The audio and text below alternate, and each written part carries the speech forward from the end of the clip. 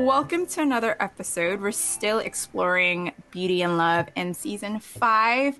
I always say this, but I am actually super pumped today because Emily has joined me and we have Nisha with us, which is super exciting. They're going to call me something besides Claire. Don't worry about it. Only privileged people can call me by this name. I think this is super exciting because obviously you two have met before, but it's really cool when like two of your really, really close friends come together. And every time I'm really excited about this conversation because every time I talk to Baram about something, I'm like, oh, she should talk to Nisha about this. Yeah, and you then I'll said talk to that. Nisha Yeah. about it. Yeah, I always bring this up. I'll talk to Nisha. I'll be like, oh my God, you should talk to Baram. So like it's really cool having like all of us here. Yeah, I'm really excited too because I think there's something powerful with all of us being women of color and having a conversation about beauty. Like Emily said, they're very like intermittent conversations I have with people, like my friends that are of color, and it's very inspiring to just be with all of us here. So I'm excited. Yeah. Yeah, for sure. And it's so funny because whenever I leave Emily a voice note, whether it's always something like a race rant. And then inevitably it's always a race rant. And then Emily's like, oh my God, you have to talk to Nisha. I'm like, oh yeah, I should, but I don't know how you two feel about this, but I feel like it's only as of late that we've quote unquote gotten permission. And when I mean us, I mean East South Asian Americans are allowed, quote unquote, allowed to talk about this. Because previously, I mean, race is still seen as black and white. So when you like voice a race rant as an East Asian, as a South Asian, it's still kind of perceived like, why are you complaining? Why are you talking about this? Like a little bit. So I felt really hesitant amplifying how I felt and asking people to join me who were East and South Asians. But now I'm like, no, that's so messed up. Like, Yeah. how do you two feel about that? I really resonate with that because it does feel very dismissive. Like a lot of rants that I send Emily are, or I call her literally like after or during a work meeting or after a work meeting or something. I'm not working anymore, but like I would call her and be like, hey, like this is what happened. And I felt so dismissive. And I talk about how race dynamics plays a role in the meetings that I'm in my workspace and my full-time like school space. And you're right, like it does feel dismissive. So that's why getting this invite to talk with both of you on this felt very empowering because I was like, wow, like I don't feel dismissed at all. Yay. Yeah, it's very interesting because like the racism that we get is not the same type of racism that usually occurs between white and black people. And then as like Asian women, we're seen stereotypically in that like submissive role. So we're like, Right. are we even allowed to talk about this? Like, because like sometimes the racism is definitely, or most of the time I would think, not as bad as the racism that you see in the media. So we're like, well, is my problem as bad as this other person? But you know, it's still a problem that needs to be discussed. Yeah. That's how they get you, Emily. That's how they I know, get you. yeah, for sure. And then for now, it's just like, yeah, I'm going to talk about it. It's still a problem. White supremacy has cemented the model minority myth and the good immigrant. I don't know if you two read the books, like The Good Immigrants. There's a USA version and a UK version because, as you know, like I feel like this race talk is very US dominant right now. So I feel like other countries need to like I'm not the master, but in my experience I feel like everything's kind of following the US because it is kind of the cultural epicenter of kind of like these topics. Oh God, I don't know, that's like another subtopic in itself. But I mean it all relates though. Like this bleeds into beauty and love, which is why we're talking about it. But I think, you know, it'd just be nice to hear like well, I know how you two met, but I think it'd be nice to hear like how you two met. Funny enough, Emily and I were trying to figure out how we met,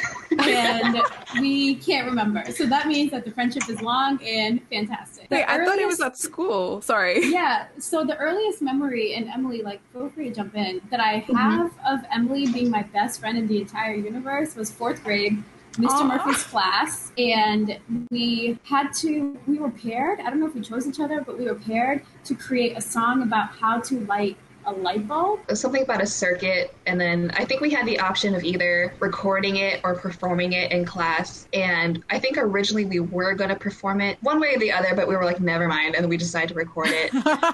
And that tape is somewhere lost in my house, and I really, really have to find it because I'm pretty sure it's adorable. Oh my God. Yeah, I love to watch that. Sounds really freaking cute. But yeah, Nisha, tell us about how you grew up and what kind of messages of beauty and love you received. I received a lot of mixed messages. So mixed messages in terms of like I learned and was really well acquainted with white culture because of our school Emily and I went to was majority white. is majority white, I should say, rather. That was like juxtaposed. Like my parents are immigrants, and they took me to temple a lot. They took me to Sunday school, and Sunday school when I was growing up wasn't like you learn about. It's not like a Catholic Sunday school where you learn about religion and you talk about religion and you learn about prayers. So I've heard from other people's experiences. It's more of like learn a language and learn about the history of India.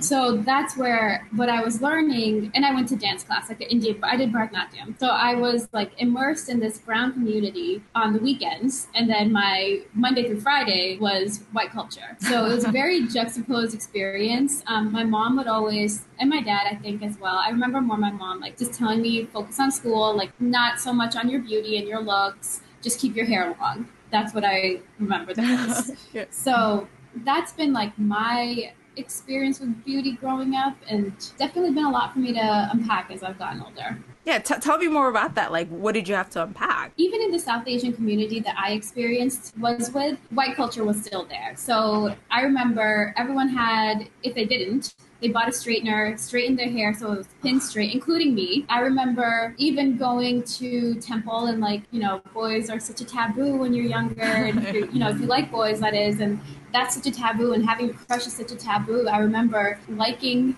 guys and them not liking me, and I remember like very distinctly a few guys that like even at South Asian community just telling me like, hey, actually like you're not light enough, and I actually like person and they're like actually like person X, and person X is more closer to a whiter skin, and that crushed me, like really hurt. And that happened also in the school experience too. So in my Monday through Friday white dominated school, I felt like my hair wasn't straight enough, I wasn't light enough, and comments that have indicated that have definitely supported that. Like a couple months ago, I think Emily and our other friend Becca had come, and I found my middle school journal, and I told them like, this girl actually like had the audacity to call me an Asian freak. And like she talked about my appearance and like why this white guy didn't like me, associating that with Asian freak. And I was like, that stuff, I forgot about that, but that's the type of stuff that I'm glad I wrote, because that impacts me still today. So it's like also trying to remember things. So it's like trying to remember the things that happened, whether it's subtly or overtly, and figuring out like, well, what happened and how did that play a role in how I see myself today. Oh my God. Was that girl white? Yes. Oh, why is it always the white girls? Come on. Well, okay. I don't know if I mentioned this to Emily, but it's so funny how we do this within our own cultures. Because I went to Korean school on Saturday. Like similar situation. Emily, did you go to Chinese school? I did. Oh yeah, of course. Yeah. Yeah. And I just remember, like I'd have crushes on dudes, and I couldn't help but notice like they either liked white girls or very light-skinned Korean girls. And I didn't actually register that at the time. I just remember this one boy, he was like, yeah, I like girl X, but yeah, no, she's not with the trend or something like that. I'm like, what does that even mean? But it meant like she wasn't light enough. I'm like, how does this get invoked so early on? And it's like across all POC cultures. Yeah. I'm trying to recall. So I did go to Chinese school, but then I quit after a while to pursue my different instruments and stuff, and like the other like dance and extracurricular activities. I don't recall having like heavy crushes, maybe like very fleeting ones. Although I will say that I don't think I can blame that specifically on how I looked, because I know I was a very reserved person, and like, for me to interact with people, especially of the other sex, like even I wasn't even close to any of the girls really. So like it made sense that nobody had a crush on me, just because like I never wanted to interact with them in the first place. And then I think generally I haven't had crushes on Asian men. So I don't think I have much to speak on this subject, or at least specifically what we've been talking about right now. I've definitely had crushes on Asian men. I've had crushes on everyone. And I think like the most like receptiveness, I don't know if that's even the right word, but I've gotten more reciprocity, that's the word I'm looking for, from men of color overall. And now I'm at the point in my life where like I don't find white men attractive. And I think that has to do with a lot of, I know, Boram and Emily. Oh my God, no, I love it. Please keep going. It's just so honest. And No, I just we don't. need this. Yeah. I don't, and I think that has to do with a lot of, like I said, it's so hard to unpack like what happened when I was younger that my memory has chosen to protect me and help me forget, which now I'm like, well, this comes from somewhere. And reading my old diaries, I'm like, well, that's one instance, the Asian freak comment from the white girl at that point about the white boy that I liked. It's stuff like that I'm assuming that has happened continuously. So, Emily, I'm on the other spectrum. I'm like, men of color. Like, I like men of color. You know what's funny is that I would try to go for men of color. I mean, I think I've been kind of societally conditioned not to like Asian men for some reason because now they're deemed quote unquote sexy, which is so bizarre. But a hot face is a hot face, like But anyways, but I wouldn't get that reciprocity. Like when I was living in Korea, I would try, but like I just got noped. I couldn't even try. So I got more white attention, which is so weird. Like, do you think to a certain degree, well, maybe not for you, Nisha, or maybe I don't know. Do you think our love is also colonized? If that makes sense. It does. My short answer is yes. I'm great. just trying to. I do think that. And my long answer would that's the impact I'm trying to do. So I think it is, and it's really hard. We're impacted subliminally with social media, TV, whatever we were watching when we were younger. Like all that plays a role in colonization. White people knew what they were doing and what they are doing. Yeah. So it's a lot of like it's such an everyday thing that my short answer is yes, and I think we get impacted and influenced in so many subtle, minute ways throughout our entire lives up until this conversation and past that. Yeah, I think you're right. I was actually thinking about, because we were talking about like being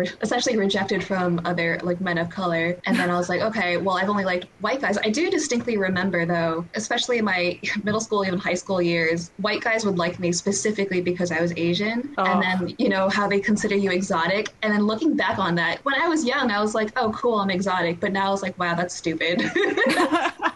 Yeah, but it's conditioning. Yeah, it is conditioning, especially when you're like, one of maybe 5 Asian people total in your like school. Yeah, wow, it's stupid. Like I never thought about it, but I'm like, wow, that's dumb. Oof. Got deep, but that's the thing. Like, we don't have. I mean, I think it's only recently that these conversations are getting like more normal. I mean, it is always normal, but.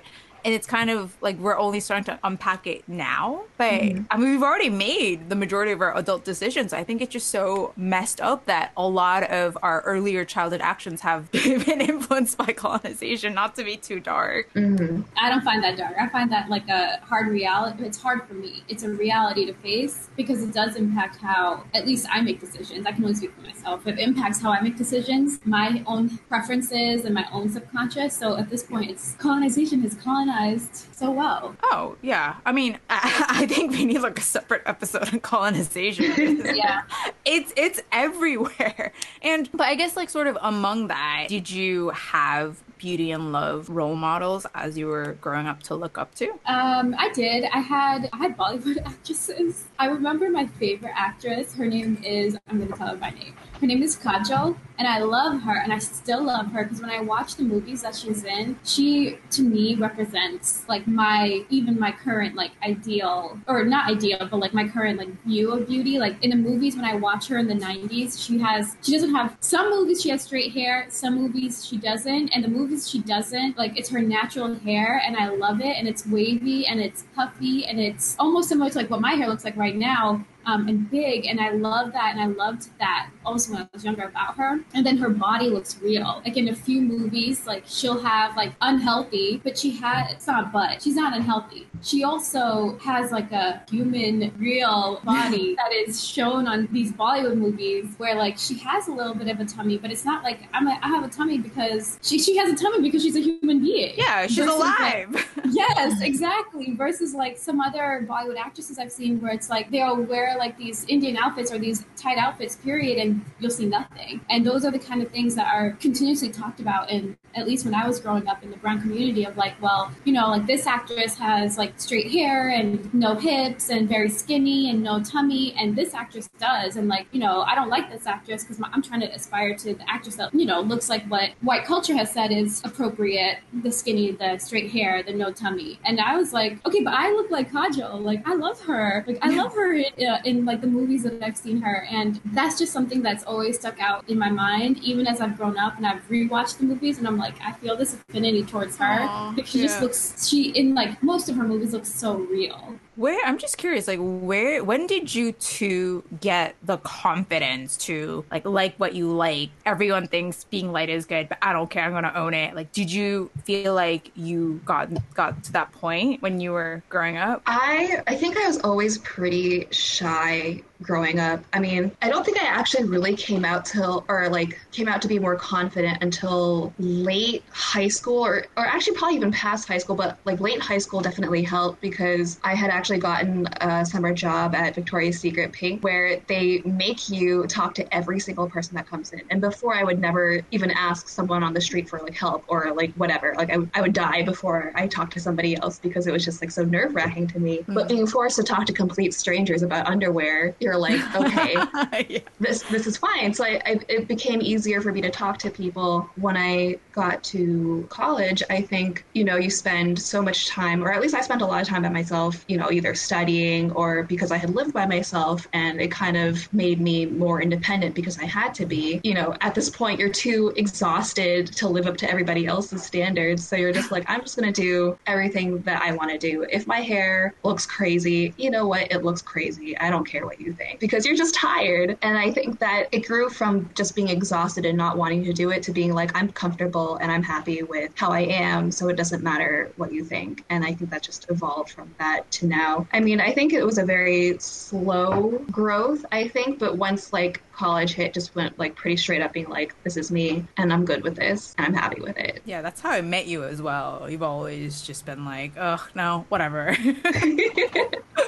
I'm too tired. I'm not going to do it. I love that about Emily. Like, Yeah, you could too. be like, you could tell her something crazy and she'll be like, oh, whatever, their loss. Yeah. Honestly, I'm still trying to reach that point. So I'm making the choices, and it's just the confidence has to be, for me at least, fake. And then I'll call friends or I'll talk to my partner and I'll be like, okay, so this is how I'm really feeling. I made this choice. Please help. Or like, please just listen to me, or please like listen to where I'm coming from and understand me. So it's still a process for me. So if I'm able to pick a specific point, college would be when that transition happened for me, where like I'm making this choice. While I do care what people say, I'm going to stick by my choice. And I think slowly that part of like what I do care about what people say, that has slowly started to fade away. And now I'm at the point where like it really depends who those people are now, of like if I'm gonna care what they have to say. And like like an example could be like my parents. I really do care what they have to say. Sometimes my choices may not reflect the things that they wish for me. And it's about now like being confident in my intuition and my gut and my choices and my decisions in the face of people who I love and care the most. So college was really that time for me where I started to make my own choices and my own decisions. I think my parents were very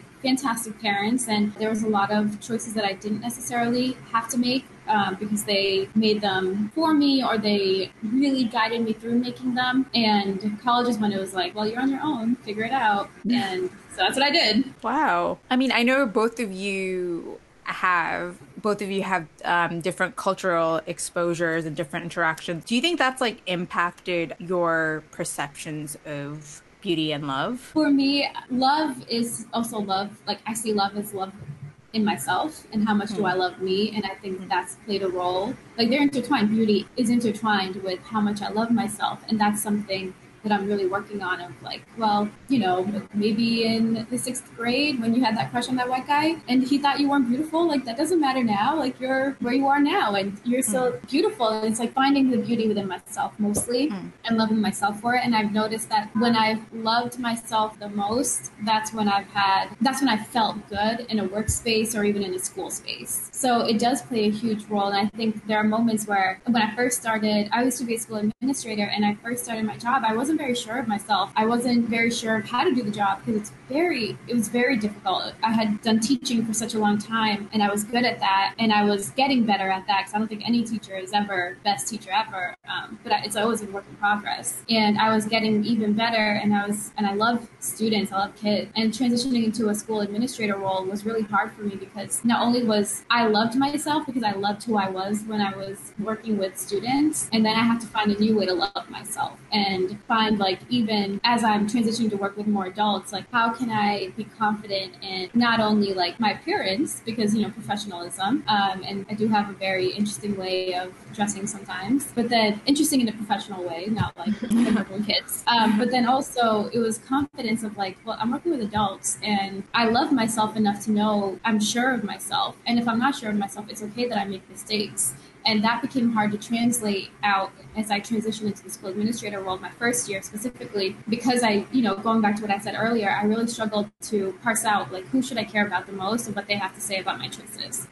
So it's always ever evolving. I feel like I'm never at a place where I'm like at the epitome of loving myself, but I try to catch it, or I feel like I'm lucky because I surround myself with people who help me catch it when I'm not loving myself the most. Yeah, that's so important. Like, I mean, community and support are just, it makes such a huge difference, like who's around you. So I went from undergrad to working as a lab tech to being a grad student, and I'll be graduating next year, hopefully. Yay. I recently, or maybe not so recently, but like in the last year, started dating again. And I hadn't realized before that I had been single for maybe like 6 years, because it never occurred to me that I could, well, I don't know, because I was just really busy. And whether or not I knew it, I was actively working on myself.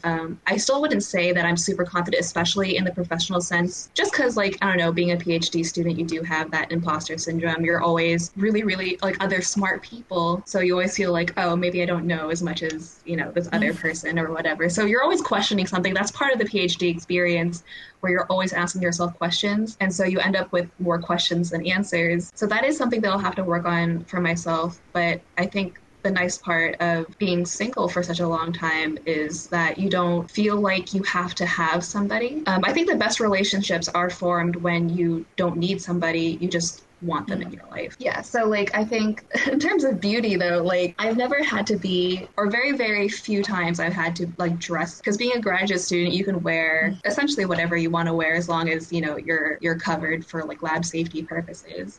So it's always been really nice. And because I already came in feeling like pretty good about myself, like I was like, I don't need to dress up for you. I just need to dress up in a sense where this is okay. And so so I don't really know. So in terms of beauty, I don't think it's affected me all that much, especially because it's really cool that Brown, the department that I'm in, is predominantly female. So that's really cool, you know, women in STEM. So like, well, I mean, given women don't dress up for other men, but a lot of women do dress up for other women, but I also don't care. Yeah. So I'm just going to wear this because you're in a lab like at least 8 hours a day, so it might as well dress comfortably. Yeah. I can't help Emily and hear you, but I have like I have a similar experience as you with my PhD experience of like, you know, imposter syndrome, but asking so many questions of myself, especially because I've only done 1 year. I'm not like a seasoned person like Jen over here. So I hear you on that. I haven't actually been in person for my school, so I'm feeling a little like, well, how should I dress as a PhD student? So like you were telling me how you all dress, and you were telling me the questions that like you've considered, and I'm like, oh my god, I didn't even consider that. Like, how should I dress when I go for my first day of classes? But it does remind me of also like how different expectations are for what it sounds like for your cohort of people and your group, and like even my school experience. I remember wearing, like when I had said like I wore interesting outfits a little earlier, interesting outfits meant like I wore a dress, and sometimes that dress, like I have hips, and sometimes that dress like would hug my hips. And I just remember so clearly someone coming up to me, like a person I worked with coming up to me and being like, you know, you shouldn't wear that dress. It's really suggestive for kids. Yeah. And I'm like, but you do realize like teacher X over there has the same exact dress for me.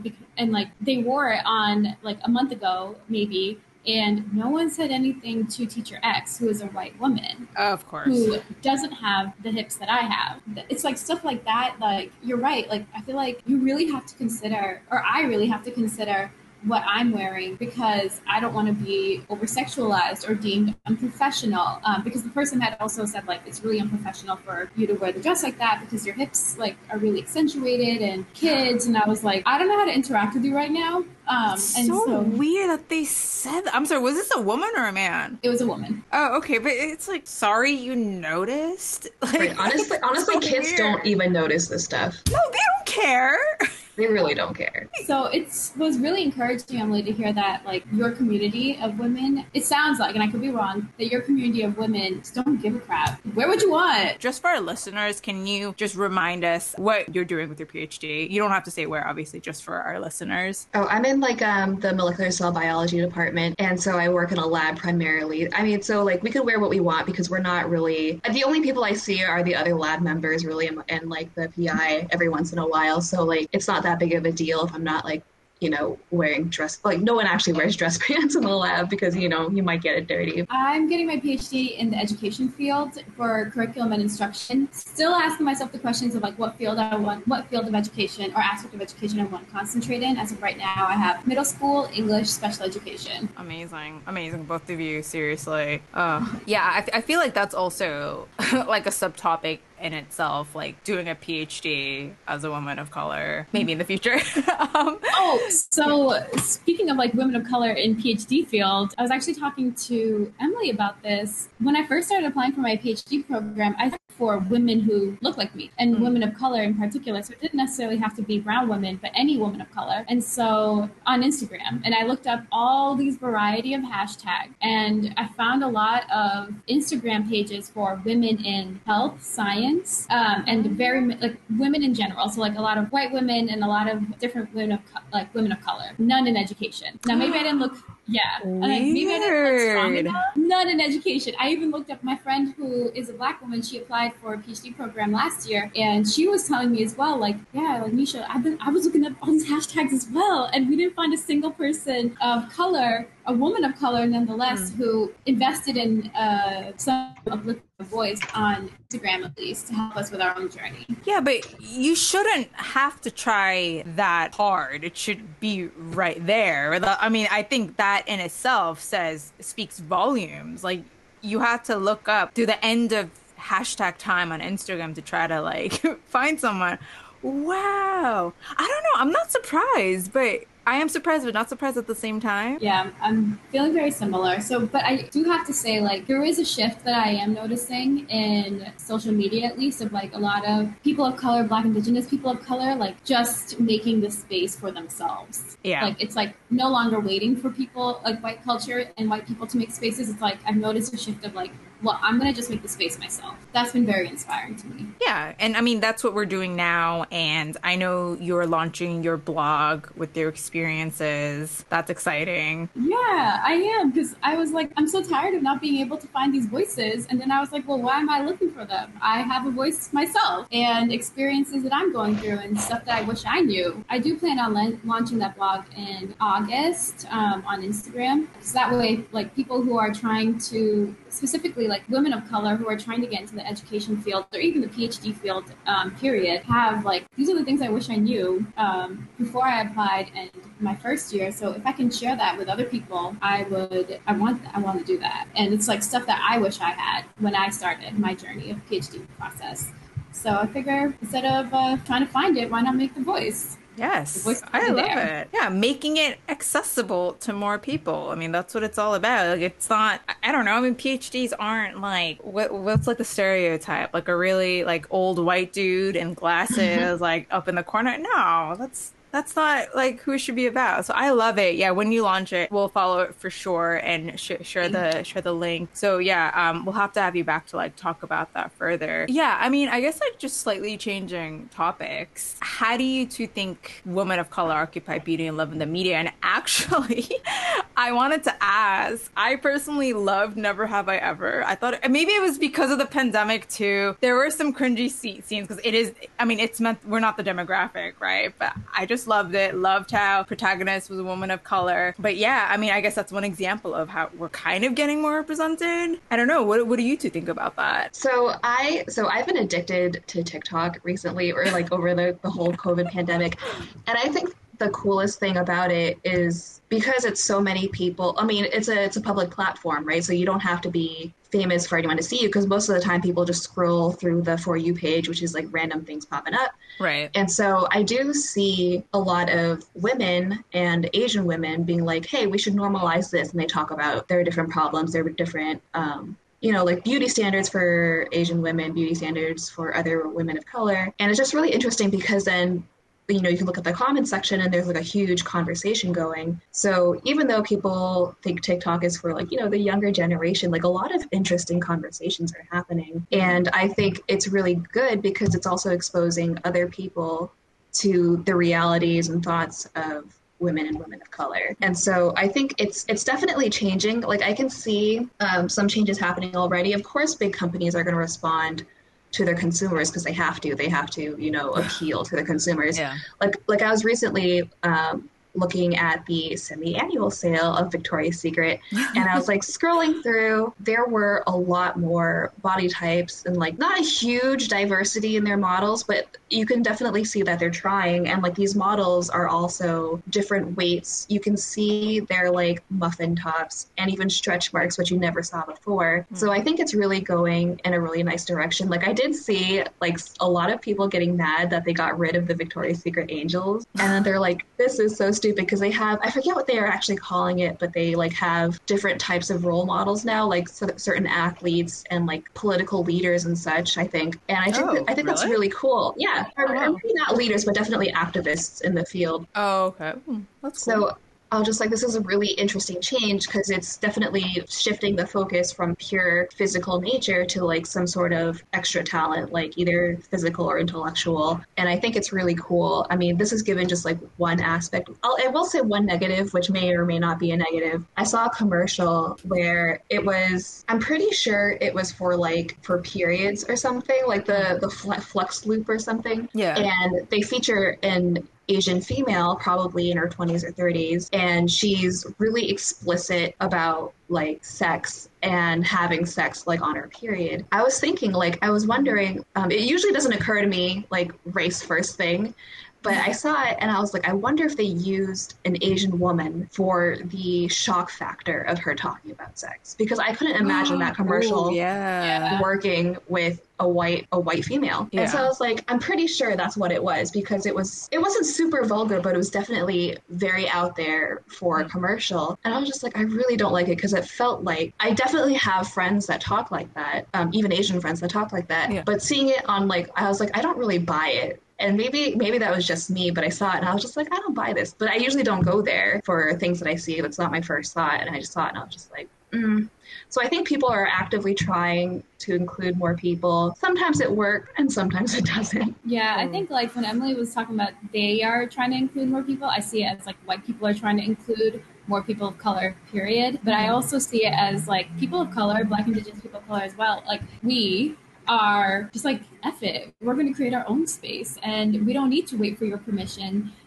Like you as in the white man, white culture, we don't need your permission to create the space. Like I think about music, and there's so many avenues of music and albums that I love where it's just about empowerment. Solange's albums are fire, like Ravina is fire, and she was like, I'm gonna make the space. Like I don't need someone to build another side of the table, because here's my own damn table. And then I do think on the flip side, like the more white controlled media, like TV and commercials, they are trying to include more people of color. Like even during, it's COVID times, and even a little earlier when the vaccination came out, communities of color, Black communities in particular, are very skeptical, rightfully so, about vaccinations because of all the, history behind testing and health racism.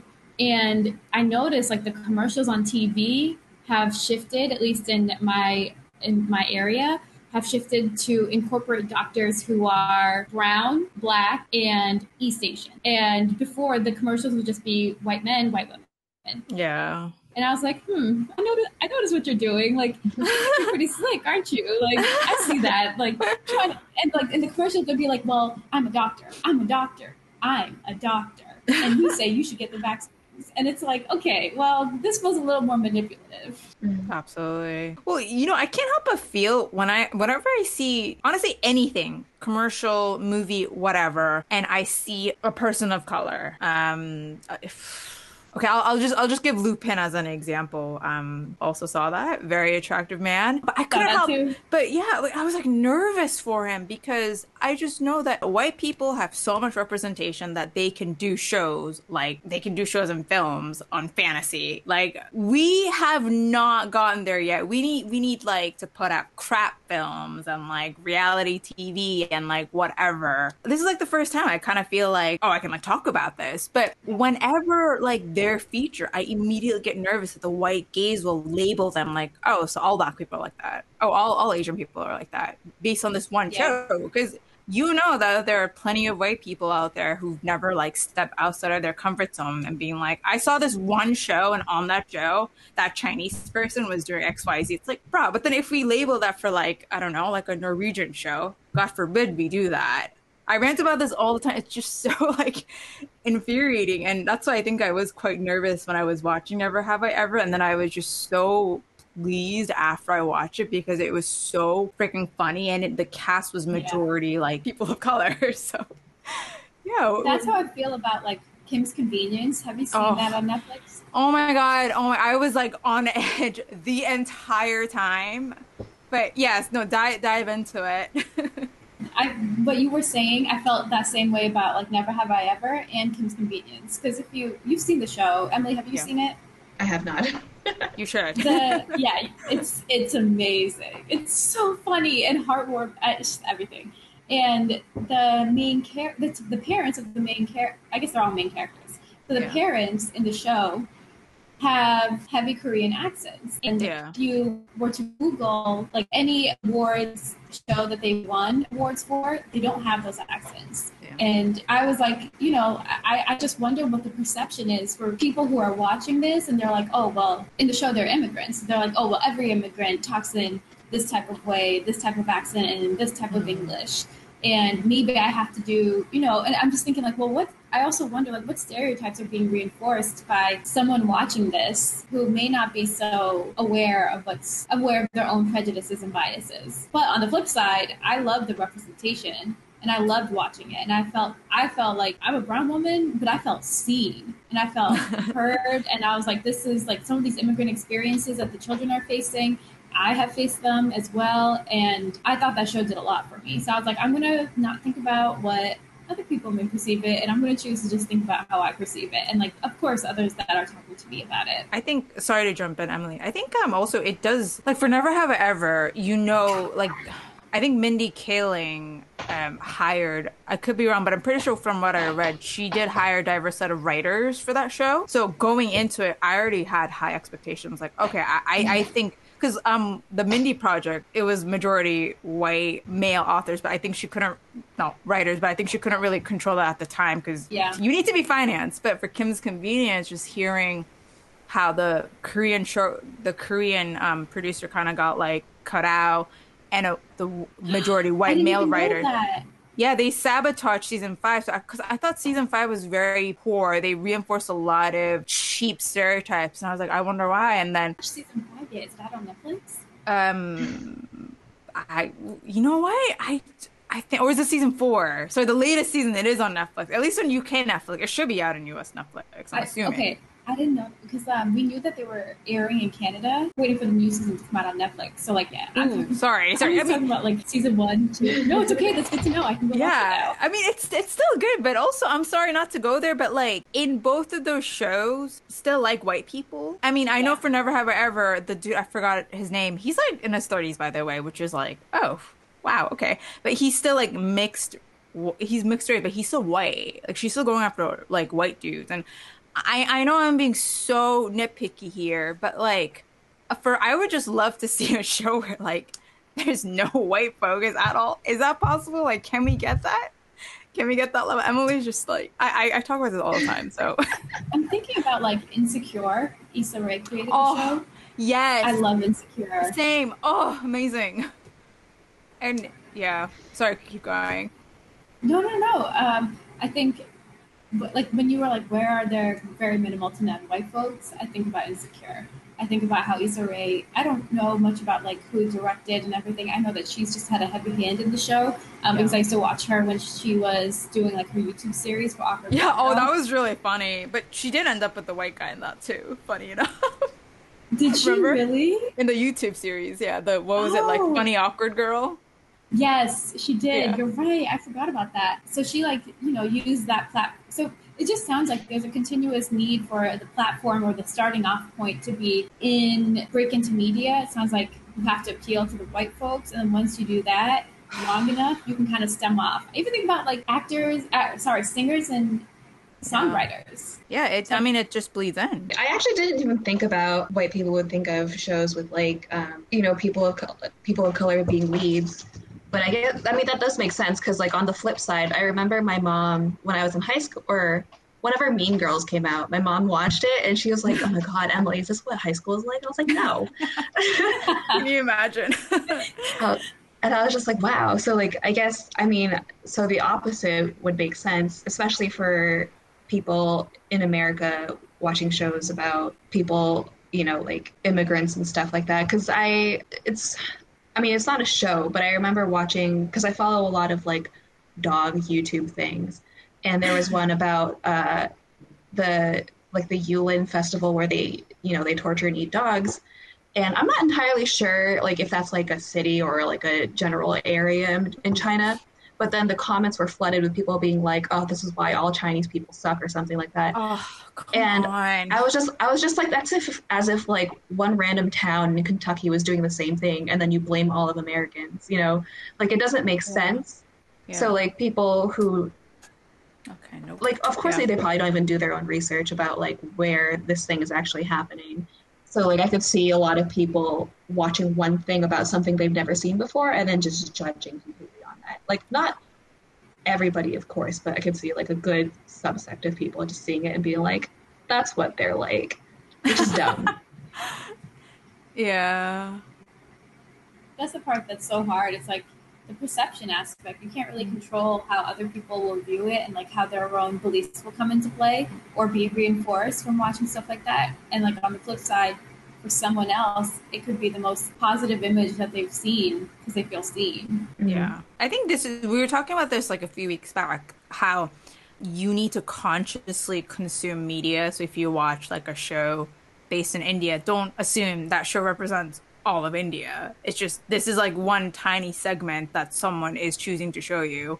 Kind of like do your due diligence and don't make assumptions. But but then again, if it's Friday night, you want to watch trash TV, you just kind of like watch whatever and don't even, think about like, oh, maybe this actor is portrayed in this way because of XYZ. You're just like, whatever. Yeah. What do you like? What would you two like to see in the media, and what do you particularly like about it now, if you do like it? There's one thing that I do like. The show, it's also on Netflix, To All the Boys, right, with Lana Condor, I think. Yeah. Like I like a normal person. Like I think it's good for shows to show like different cultures and stuff, but it's also nice when it's not based around that. It's just an Asian person and her normal life. I don't remember there being any references to her cultural background all that much, and she was just living her normal life as like a high schooler, and she's doing all the normal things like cooking dinner with her family, and she's like having fun with her friends. And it's like, I think in the third season or whatever, they do go have a trip to Korea. But it was cool just being like, she's not in the show because she's Asian, she's in the show because she's an actress. I thought that was really nice. It's also, just like the third movie was bad. Sorry. So sorry. I was so disappointed. Yeah, and I like the actress. I think she's very outgoing and normal. Mm-hmm. I feel mixed about it.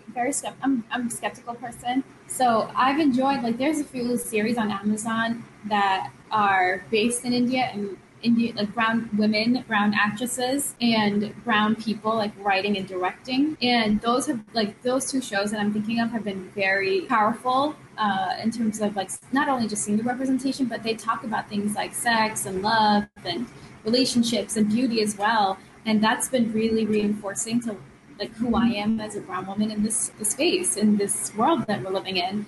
And that's been very helpful. And then on the flip side, it's like I'm getting actually really aggravated and tired that like actors and actresses and songwriters and like people, musicians have to, it feels like have to get in with the white culture and the white norms before they can break off and do their own thing. Yeah. Because like it's like, well, you were fantastic before you did that, and I can't imagine where your art would have been if you were able to just be in your own space and be you from the beginning. So it's a little bit of like, I love it, but I don't love it at the same time.